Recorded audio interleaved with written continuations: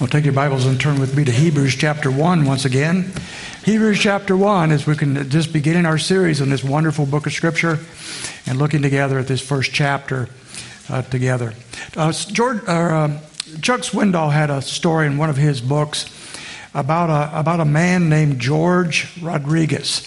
George Rodriguez was a well-known bandit, bank robber back in the 1800s. He was a Mexican who lived across the border, but he would come across into Texas on a regular basis and rob banks or whatever, take the money back to Mexico, and they couldn't catch him. So they tried to get him, but never could. And so finally they got frustrated, the authorities did, and they sent out their very best Texas Ranger to try to bring George in and get that money back. And he was as good as his reputation. He went out, and within a few days, he did find George across the border. And he went down, and he knew he was in a saloon. So he barged into the saloon, both guns drawn, and pointed the guns at Rodriguez and said, I've got you now. You're going to pay that money back, or I'm going to shoot you. And a friend of George was there in the saloon, and he said, friend, this George doesn't speak a word of English. He has no idea what you're saying. But I speak Spanish and English, and I will translate for you. So what do you want to say? He said very clearly, he said, look, you either tell us where the money is and give it back, or I'm going to fill you full of lead. And so the little Spanish fellow, or Mexican fellow, turned to Rodriguez, and he translated what the ranger had just told him. And so George, knowing that he was caught and couldn't do anything about it, and knowing the Texas Ranger was serious, said, okay, here it is. Go south of town. There's a well out there. Remove a few bricks 4 layers down, and you'll find all the money I've stolen behind those bricks. And so the little Mexican fella, knowing that the ranger could not speak Spanish, and knowing that George couldn't speak English, turned to the ranger and said, well, here's what George says. Go ahead and shoot, loudmouth. I'm not giving you the money. So he became a very rich young man. Well, communication's hard, isn't it? Communication's tough in the best of circumstances. When it comes to God, communication with God, understanding God is very difficult for us. There's a great problem. God himself is inexplicable. God himself is invisible. We don't see him. We don't touch him. He's past understanding. He's incomprehensible. The Apostle John in his Gospel, chapter 1, verse 18, said this. He said that no one has beheld God at any time. No one has seen him. No one has known him. No one fully understands him. And it's because of these facts that men and women in this world grope about trying to find something to make them understand life and God. They cannot find God, and they cannot understand life. And so throughout the world, we have people groping and looking for life here and there, trying to worship their gods, trying to understand what they can't understand, trying to find life in themselves. And they find themselves constantly frustrated because they can never come to the place of understanding what life is about, never coming to a place where they understand what God is about, and so they spend all their lives in frustration. I believe the primary appeal of the book of Hebrews as we begin our study together is found in chapter 4, verse 16, in which we're told there that God wants us to draw near to God through Jesus Christ, and that's going to be our key passage going through. But how do we draw near to someone we don't know? How do we draw near to someone we don't understand? How do we draw near to someone we've never seen? That is the message of the book of Hebrews. We cannot draw near to someone we don't know. We cannot love someone we don't know. So how can we know who God is? And Hebrews, as well as any book in the Bible, deals with that subject. God has stepped into our world, into our light, in order to reveal himself to us. And the first 3 verses of this particular chapter tells us how that happens. There are 2 particular times in history, through 2 different modes or means, in which God has spoken to people. The first one is found in verse 1. God, after he spoke long ago to the fathers, in the prophets, and in many portions, and in many ways. As I said last week, we don't know who the author of Hebrews is, and we don't need to know. But we do know he has a message he wants to get to in a hurry. He doesn't say anything about about an introduction. He doesn't greet the people. He doesn't encourage the people. He simply says, I have something I've got to get off my chest. I've got to communicate this to you. I've got to tell you this truth. And so he jumps right into the revelation he wants to give here. And the first thing he wants to tell us is that we cannot reach God, but God can reach out to us. And the God did that in the Old Testament period through the prophets. That's the means. The time was the Old Testament. The means was through the prophets. And he did that in a variety of ways. There are times he gave prophecies to these individuals. There are times that they had riddles. There were times they had parables. There were times they gave object lessons. There were times they wrote poetry. There were times they worked miracles. But through these various means, everything that they wrote, everything they said, came from God himself when he was speaking through them. So that everything they said was inspired by God, is infallible, inerrant, and true. And all that was true in the Old Testament revelation that we have today. Whatever form, the prophets always delivered that message. In the process then, the curtain was pulled back a little bit so that we could view God, so we could get a glimpse of what God is like. And as you read the Old Testament, and I desperately encourage you to do that, don't ignore the Old Testament like some evangelical leaders today are saying do. It's not pertinent for today. Just kind of skip it. That's a fatal mistake. You must know the Old Testament. Read it periodically. Read a book here and there and pick up on the message of the Old Testament. And as you do that, you'll find out much about God. Read the Psalms and you'll see this intimate relationship he had with his people. And so we have so much that we learn about God there. But there still is a problem. With all that revelation that took place through the prophets in the Old Testament, there's still a mystery. We still do not understand him. We still do not personally know him. It was as if he spoke to us behind a curtain. Some of you might remember that Plato, the old great Greek philosopher, gave this story of a cave in which he envisioned humanity chained in a cave. And as they're chained in that cave, all they could see in front of them were shadows of people behind them. They could hear voices, but they couldn't understand. They saw shadows, but they couldn't comprehend. And that's how he saw life. How do we understand life, Plato wanted to know. And he went on infinitely trying to explain it, but he never could because he didn't have the revelation of God. How do you know one you've never seen? How can you know God? Something is missing. Even the Old Testament revelation is not enough. It's a lot, but it's not enough. Something is missing. In a modern day scenario, you might liken this to internet dating. A few years ago, people began to have these dating websites and so forth. And if you were looking for someone, you could go join one of these groups and you could meet up with some people on the internet. And if you found somebody you liked, you began to text to them and email them and have FaceTime with them and whatever else. But if the relationship progressed, ultimately that was not enough, was it? Ultimately, they wanted to meet face to face. They wanted to see if that picture you sent was real. That would be my first question, but I'm a bit of a skeptic, So, but yeah, we want to see face to face. We want to talk. We want to touch. We want to have a personal relationship, right? And so the internet was not enough. You need to have that personal encounter. The Old Testament was not enough. We need a personal encounter with God. So something more is needed. And so that takes us to verse 2, where we have now a second time and a second means by which God has revealed himself to us. It says, in these last days, he has spoken to us in his Son. We need a personal encounter with the living God, and we're going to get that through his Son, through Jesus Christ. That's our opening statement. I want you to note the words last days. Don't get confused there. The last days began at the incarnation, apparently.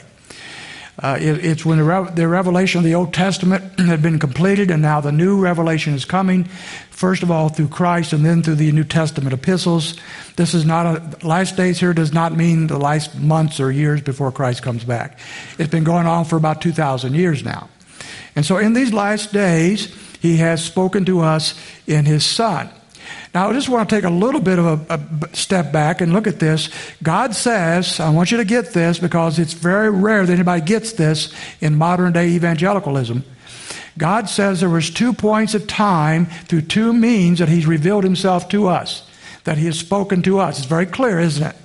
In the Old Testament revelation, through the prophets, and in the New Testament revelation, through the Son, and ultimately, as we see in chapter 2, through the apostles. 2 times, not 3, not 4. God is not revealing new revelation today. God is not speaking to you apart from Scripture today. That does not take place. Matter of fact, the last book of the Bible, the last chapter, almost the last words, Jesus himself warns the readers that if you add to the prophecy of this book or take away from the prophecy of this book, I will add to you the plagues that are in the book. If you've read Revelation, you don't want that. Those are rough things, right? Don't add to the revelation of God. There is no more new revelation given today. And so when you have somebody stand up or write a book and say, Jesus spoke to me and here's what he says, and Jesus is calling, or whatever else, all these popular books, that's nonsense, it's heresy, it's wrong, it's anti-biblical. Don't fall for it. You've got it all. He spoke to us a second time through his Son, and that's what we need, and that's what we're looking at today. One commentator said it this way: in Jesus, God has entered humanity. Eternity had invaded time, and things could never be the same again. I like that. Things would never be the same again. Going back to our passage, notice in details here, it doesn't say that he spoke to us by his Son. It says he spoke to us in his Son. Every word here is important. That's why we're very much taking our time going through this great book. He didn't speak to us by his Son. He spoke to us in his Son. In other words, he is the embodiment of truth. When Jesus was on earth in John chapter 14, verse 6, he says, remember, I am the way, the truth, and the life. He did not say, I've come to give you a message about the way and the truth and the life. He did that. But that's not what it says. He says, I am the way, the truth, and the life. He is the embodiment of the way and of the truth and of the life. It's all in him. He's not simply a messenger like the Old Testament prophets were. He is the way and the truth and the life. It was in him. In him. The manager at the St. Louis Cardinals for a time was a guy named Joe Torre.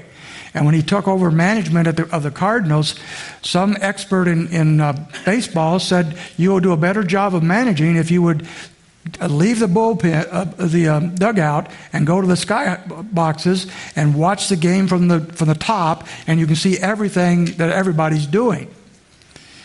But Joe Torre rejected that and says, I can't do that. I want to see them. I want to look them in the eye.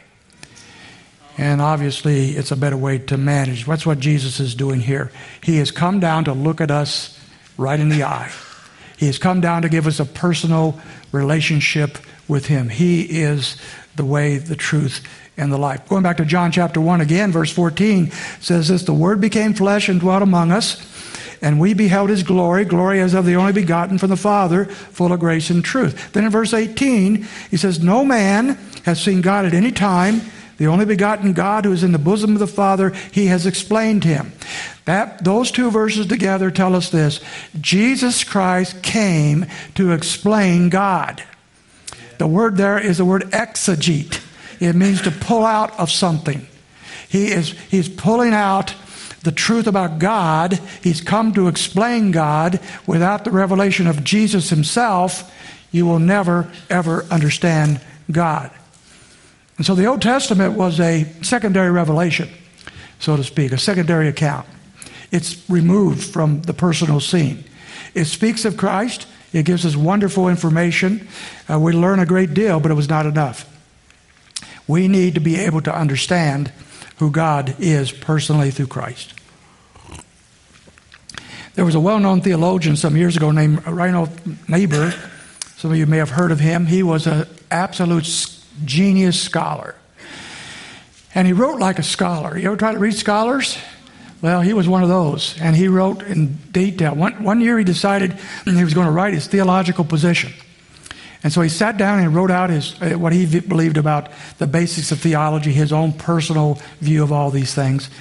When he got done, and he was not only was he a scholar, but he was very verbose, so it was quite a long essay, he decided to give it to a pastor friend of his to read before he published it.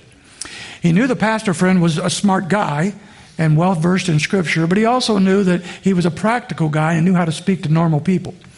And so he asked his pastor friend to critique it and give him his view. After about a week of reading over this essay, the pastor wrote him back one sentence. He said, I understand every word you've written, but I do not understand one sentence. That's the way a lot of scholars are. You know they know their stuff, but you can't understand what they're saying. And that's the way he was. Jesus came that we might understand on a personal level who God is. Not just that we understand about him, but that we understand who he is. Now, speaking of the Son here, as we press on, one commentator, Kent Hughes, has an interesting metaphor. He says, this is sort of like sticking a diamond up into sunlight, kind of like a prism, and coming out of that sunlight through the prism are 7 different rays of beauty. And in our passage that remains before us today, we find that Christ is being lifted up, and as the sun, so to speak, shines through, we're getting 7 different rays of the beauty of Christ. 7 different facets of the greatness of Jesus Christ. And so he ticks them off beginning in verse 2. He says, in these last days he has spoken to us in his Son, whom he has appointed heir of all things. First of all, he is the heir of all things. Paul reminds us in Colossians 1:16 that he not only created all things, but all things were created by him and for him and through him. He's the possessor, he's the owner, he's the sovereign ruler, then over all things. And I want you to note here, it doesn't simply say he is the heir, but he is appointed heir of all things. That is, this is in complete harmony with the will of God. God appointed him as his messenger to the planet, to you and to I. That God so loved the world, he sent his only begotten Son, totally in alignment with the will of the Father. And secondly, he's a creator of all things. He continues on in that verse and says to whom he made the world. Now, here's what's interesting here. We know he's a creator. John 1:1 tells us that. He's a creator of all things. But the word for world here is not your normal word for world. It's not the Greek word cosmos. It is the Greek word aemos. And that word is often translated ages. It is not speaking here just of this planet or the people on the planet. He's speaking of the ages, the eons, the time. He's speaking of the fact that God himself, through Jesus Christ, created time. Have you ever thought about that? God is not a creature or a being, to say, of time. He is outside of time. He is not boxed in by time. He sets outside of time. He existed before time. He created time. We're creatures of time. He's not. That's important to note, because we're starting to get at least a glimpse of the greatness of Christ himself, the Son. But we're starting to see all the puny views that we might have about Jesus Christ evaporate, to go away, to be dismissed. We come to Christ through our movies and our novels and our personal thinking and whatever, and we have this very humanized view of Christ. And all that is being dismissed here. Yet, yes, he was human. The Bible teaches that very clearly. In 1 John 1:1, John says that he is the one that the apostles saw with their eyes. He is the one that they beheld. He is the one that they touched with their hands. He did all these things. He's the one who cried in the manger. He is the one who worked with his hands in woodwork. He's the one who died on the cross. But now he is being described as the creator of space and time. How can these things be? But our author is only beginning. In verse 3, we find that he is radiance of God's glory. Again, notice carefully the radiance of his glory. Notice there's a distinction. He is not a reflection of God's glory. He is the radiance of God's glory. That's far more important. You see, a reflection is kind of like the moon reflecting the light of the sun. The moon has no ability to generate its own light. It has to reflect the light of something else. The sun, on the other hand, radiates light because it has a source. Jesus Christ is not a reflector. Jesus Christ is the radiance. He is a full essence of the very nature of God in all of his glory and all that he does. We're told in Scripture repeatedly that as Christians we are to be those who are to glorify God. And that means we reflect his glory. If you're living for Christ today, the highest goal you could possibly have, underneath this, everything else is underneath this. The highest goal you could possibly have is to glorify Christ. That means you reflect his glory by living according to his will, by the fruit of the Spirit, by what God is doing in your life. And as you do that, you reflect his glory. So we're to do that. But Christ is not a reflector.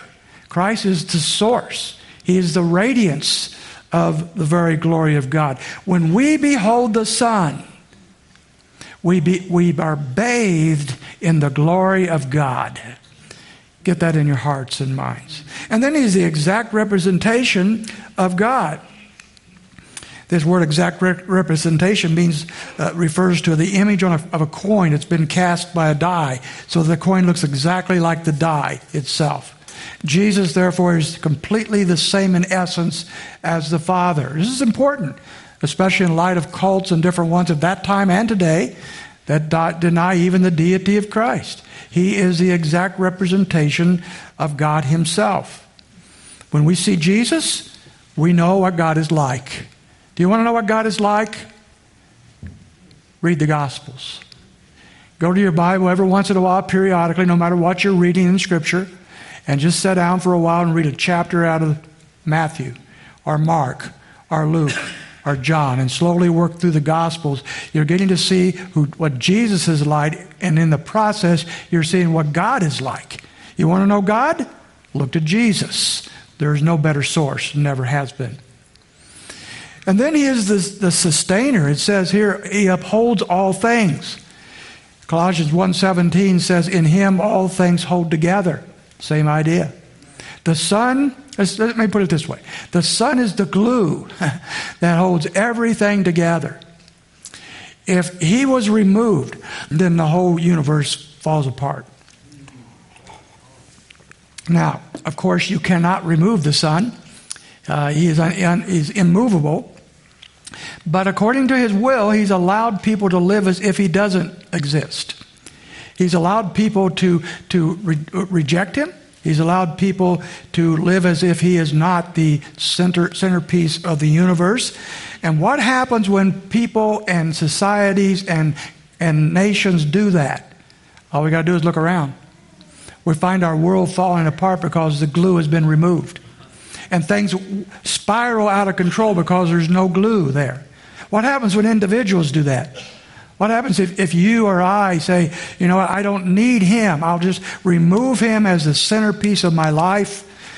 What happens? Your world starts to fall apart. That's what happens. You start spinning out of control. Everything loses its point. And that's why we have a world today, no matter where you go, where people are just absolutely a mess. Every statistic, every survey tells us that the world is searching for what it cannot find, and people are an absolute mess. And the solution is not found in better government, not found in better social programs. The solution is found only in returning to the glue, if I could use that metaphor, returning to putting Jesus Christ at the center of our personal lives and of our world and our societies. A number of years ago, I built a quilt rack. I was doing woodworking, and I did some things. I thought this was my finest piece of art. My best. The best I ever did.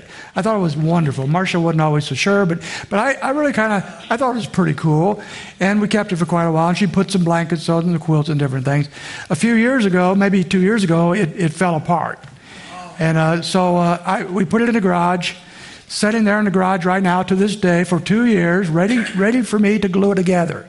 Because the glue, it needs to be re-glued on all of its pieces because it fell apart. I need to re-glue it. For 2 years, I haven't taken 5 minutes to go to the garage and re-glue my quilt rack.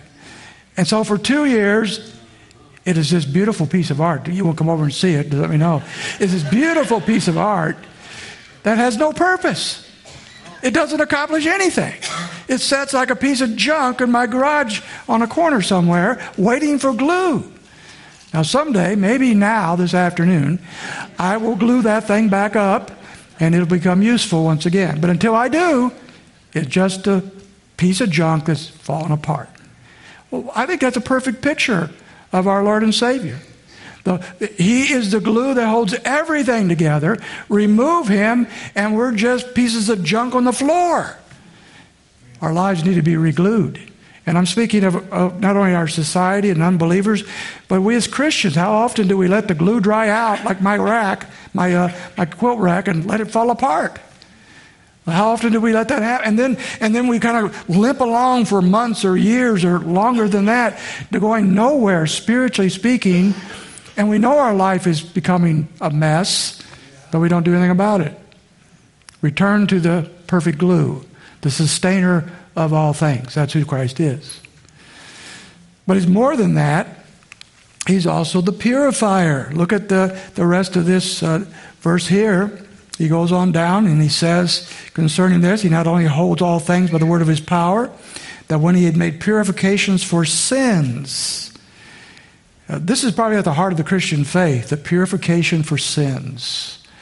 To break that down, I'm going to break it down into 3 chapters to understand it. First of all, the necessity for purification. We need to understand that to purify means to cleanse. And you and I are alienated from God because we are impure.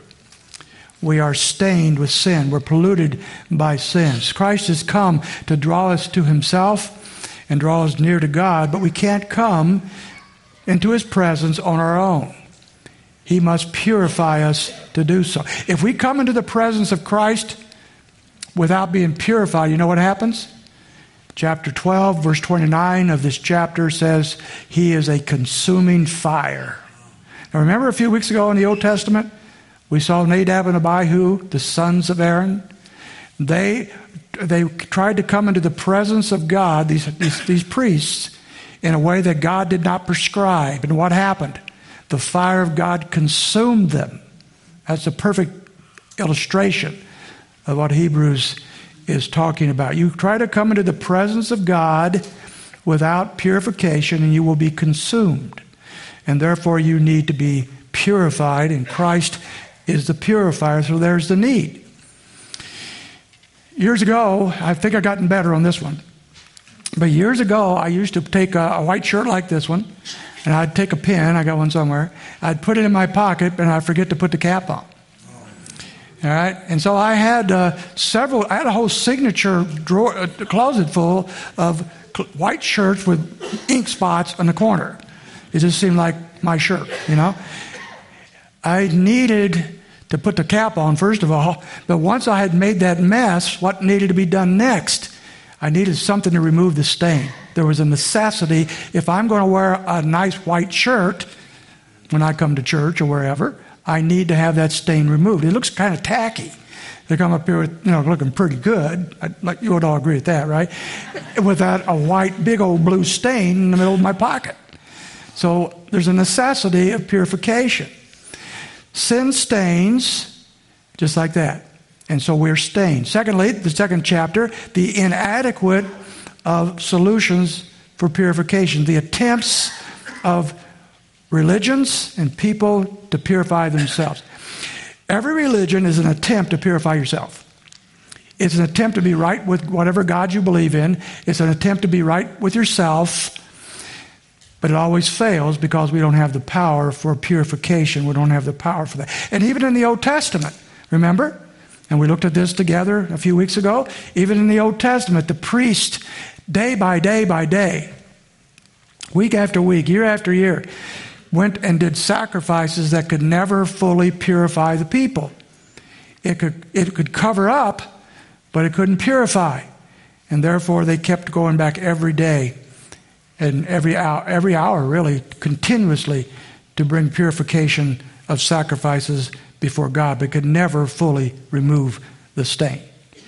In my shirt, if I go back to that for just a moment, the stain, I would take those shirts and I would try to clean the stain out before Marcia caught me, and I would clean them up, and it never worked.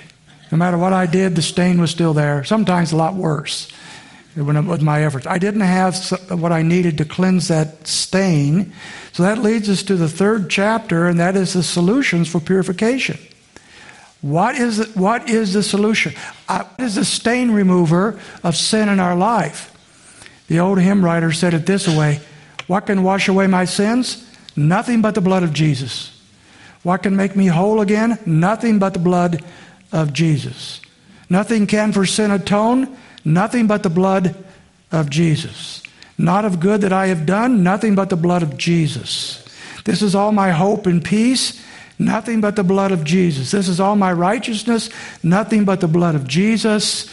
And the chorus says, oh, precious is the flow that makes me white as snow. No other fount I know. Nothing but the blood of Jesus. We have a super duper purifier, if you want to call it that. We have a means whereby our sin stain can be removed. And that's found in our Lord and Savior, Jesus Christ. But wait a minute, we're still not ready to go. Something remains.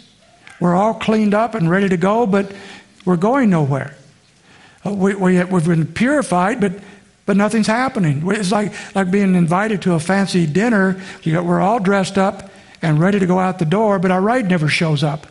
And so we stay home eating leftovers and watching old reruns instead of going to the banquet. What else do we need? One more thing. One more facet of the greatness of Christ. We need to find out that the Son is our high priest. There's one ministry yet identified here. When he had purified sins, he sat down at the right hand of the Majesty on high. He has sat down. I said last week, the high priest and the priest in the Old Testament never sat down when they were ministering because they were never done. It was never finished. But one of the great themes of Hebrews, it is finished. He's done all that is necessary to cleanse us from the stain of our sin, and now he sits down at the right hand of the Father. It is finished. He now intercedes for us. He is now our great and glorious high priest. It is finished. In chapter 2, verse 8 of Hebrews, if you go over, he still has more to do. It says, you have put all things in subjection under your feet.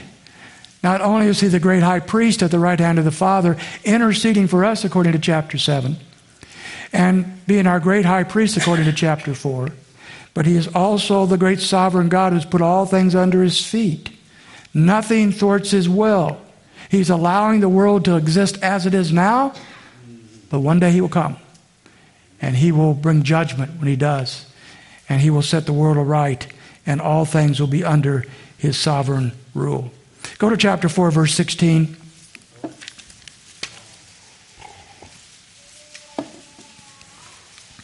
In 4:16, we see this verse I've alluded to 2 or 3 times. I believe it in many ways. This is perhaps the key verse of the whole book. Everything kind of wraps around this verse, going into it or coming out of it. It says, let's back up to 14 just to the context. Therefore, since we have a great high priest who has passed through the heavens, Jesus the Son of God, let us hold fast our confession. For we do not have a high priest who cannot sympathize with our weaknesses, but one who has been tempted in all things as we are, yet without sin. Therefore, let us draw near with confidence to the throne of grace, so that we may receive mercy and find grace to help in time of need. There's our verse. We have a great high priest, and therefore, who's sitting at the right hand of the Father, and therefore, we can draw near with confidence to the throne of grace. Everything before, as we saw in the Old Testament last week, everything in the Old Testament kept us at arm's length. Even the tabernacle and the temple were set up. The priesthood was set up so that we really did not draw near. But Jesus has done away with all of that. He has purified us. He has done all that's necessary. It is finished. And therefore we are not only able, but we're invited to draw near to God as our great high priest, to draw near to the one who can save us. If you're not a Christian, he calls you to draw near. Come unto me, all you that are weary and heavy laden, and I will give you rest. If you're a Christian who is struggling with whatever issue you have today, and everyone here has an issue, he's calling us to draw near. He understands. He's there to help us at our greatest times of need. He understands because he is our great high priest who himself has endured so much of what the world threw at him, but he was victorious. This is our Savior. This is who we're talking about. This is who Hebrews showcases. Even as I've come into this message this morning, I've come with this whole concept that I'm trying to proclaim to you the greatest truth that has ever been known. The highest of the high. And we're so used to talking about Jesus and so used to singing about Jesus that we kind of get numb to it so easily. And so as I come today, I'm thinking here, this is the greatest, the best, the highest ever. And to the extent we grasp this, to that extent we can live as God wants us to live. A number of years ago, somebody wrote this little essay, a little sentence or two that's become very well known. It says most of what I wanted to close with today. You've heard this, I'm sure, but listen here. He says, here's a man who was born in an obscure village, the child of a peasant woman. He worked in a carpenter shop until he was 30, and then for 3 years he was an itinerant preacher. He never wrote a book. He never held an office. He never owned a home. He never had a family. He never went to college. He never put his foot inside a big city. He never did one of the things that usually accompany greatness. He had no credentials but himself. While still a young man, the tide of popular opinion turned against him. He was turned over to his enemies. He went through the mockery of a trial. He was nailed to a cross between two thieves. His executioners gambled for the only piece of property he had on earth while he was dying, and that was his coat. When he was dead, he was taken down and laid in a borrowed grave through the pity of a friend. Such was his human life. But he raised from the dead.